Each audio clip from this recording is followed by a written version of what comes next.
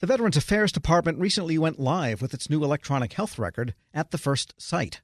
The deployment was the first of many in a 10-year, multi-billion-dollar modernization effort. VA says the go-live in Spokane, Washington was a success, and they say it shows VA can take the EHR to the rest of the enterprise.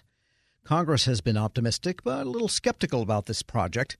Federal News Network's Nicole Ogrysko joins me now with the latest. Nicole, what exactly happened 2 weeks ago, and how did it go? So 2 weeks ago on a Saturday, VA deployed an initial set of capabilities with the electronic health record to its medical center in Spokane, Washington. And in addition to the Spokane Medical Center, which has gotten the bulk of the attention with this, they also deployed the EHR to about 100 employees at the Western billing facility, essentially in Las Vegas. And those employees support the Spokane VA Medical Center, so it made sense to give them the EHR as well. And, by all accounts, Tom, VA really had good news, I think, to describe about the EHR and its deployment. I mean, this has been a long time coming. Safe to say that the rollout in Las Vegas then was not a crapshoot. No. As far as we can tell, it went well, or at least that's what the VA has told us, is that it went well. John Wyndham is the executive director of VA's Office of Electronic Health Record Modernization. Our team works. Our processes work. Our methodologies work. Our strategies work. Our plans work, and we can take this to the enterprise, and we look forward to doing so. That's John Wyndham. He's essentially leading VA's EHR modernization office. And, Tom, VA did encounter some setbacks with this rollout here. The pandemic forced a delay. They had earlier delays this year unrelated to the pandemic. When they went to deploy the EHR, they had to do so in a snowstorm. And the snowstorm also caused a power outage, apparently the night of the go live as well. So there were certainly some setbacks. VA had to kind of rethink the way they brought people on board physically for the go live. They put people into different rooms, tried to spread them out, did a lot of virtual training and virtual preparation as well. And so they're saying it's gone well. We're speaking with Federal News Network's Nicole Ogrysko. Now, the Defense Department struggled with its initial EHR go-live a couple of years ago. This one was different in VA's view? So from VA's perspective, this one was different. DoD, I think they had tens of thousands of unresolved trouble tickets that end users had submitted when that system first went live. And VA is saying that didn't happen this time.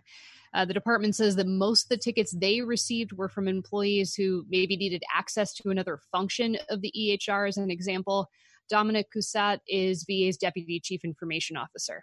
Yeah, very few tickets from an infrastructure and end user device perspective. I mean, we were seeing that first week after we went live, the IT infrastructure tickets were remaining in the single-digit numbers, which is exceptional. I mean, that exceeded our greatest expectations. So, and then even for a couple of days, we were able to get the total open infrastructure and end-user device tickets down to zero. That's Dominic Coussat. He's VA's Deputy Chief Information Officer. And, he went on to say, Tom, that there were no major IT issues with the system and that it's running well. From an organizational standpoint, VA says it's not really seeing anything out of the ordinary with how employees are reacting to the changes and learning how to use the system. What they are seeing is kind of the normal change management, push and pull as they try to learn a new system. Laura Krupa is the Chief Medical Officer for VA's Office of Electronic Health Record Modernization. A lot of what we're seeing are the things that we often see in any kind of new implementation or transformational change. Change is difficult, and it takes some time for staff to be able to understand all those changes and to feel comfortable with all those changes. And so, I have to give credit to the folks on the ground who are working really, really hard to absorb all of the new things that we're throwing at them and to help, frame it and put it into perspective in their day-to-day work. So I think we're seeing the normal adoption curve of folks. We're already seeing that they're going from, I don't know which button to push, I'm not sure, what to do next, to, why does this work this way? And why do we make this change? And asking more questions about the standardized workflows that were put together. That's Laura Krupa. She's the Chief Medical Officer for VA's EHR Modernization Office. Now, Congress, as you mentioned earlier, has had an interest in this whole process. What are their concerns and what could happen from the Hill at this point? So generally, Tom, Congress has been on board with the EHR process, even the delays that happened. They say that those delays were clearly for the best. And, before the EHR go live itself, they expressed, some optimism that it would be successful. I think, however, they're a little concerned about the next steps for the longer term project. Spokane, the VA Medical Center there, is relatively small compared to some others in the region. And while, VA said that they plan to take the EHR to the rest of the enterprise might have more difficult challenges ahead. And just getting to Spokane took about 2 years on its own. Now, VA says they'll get faster, things will get cheaper as they keep going and they keep, deploying this to other places. But I think Congress isn't necessarily sure that this Spokane successful launch portends success throughout the rest of the VA enterprise. And that's part of the concern. Yeah, the next step then is not only having more installations at discrete places, but also linking it all together. That's really one of the promises, is that there is a single system in effect virtually for the entire VA, and they haven't really scaled it to that level yet. Right. And, there are even complexities within that Las Vegas patient billing center that I mentioned earlier.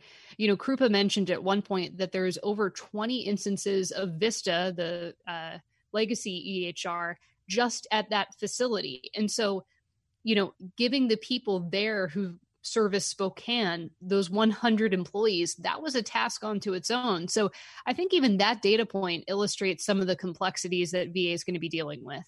Federal News Network's Nicola Grisco, thanks so much. Thanks, Tom. Be sure to check her story at federalnewsnetwork.com.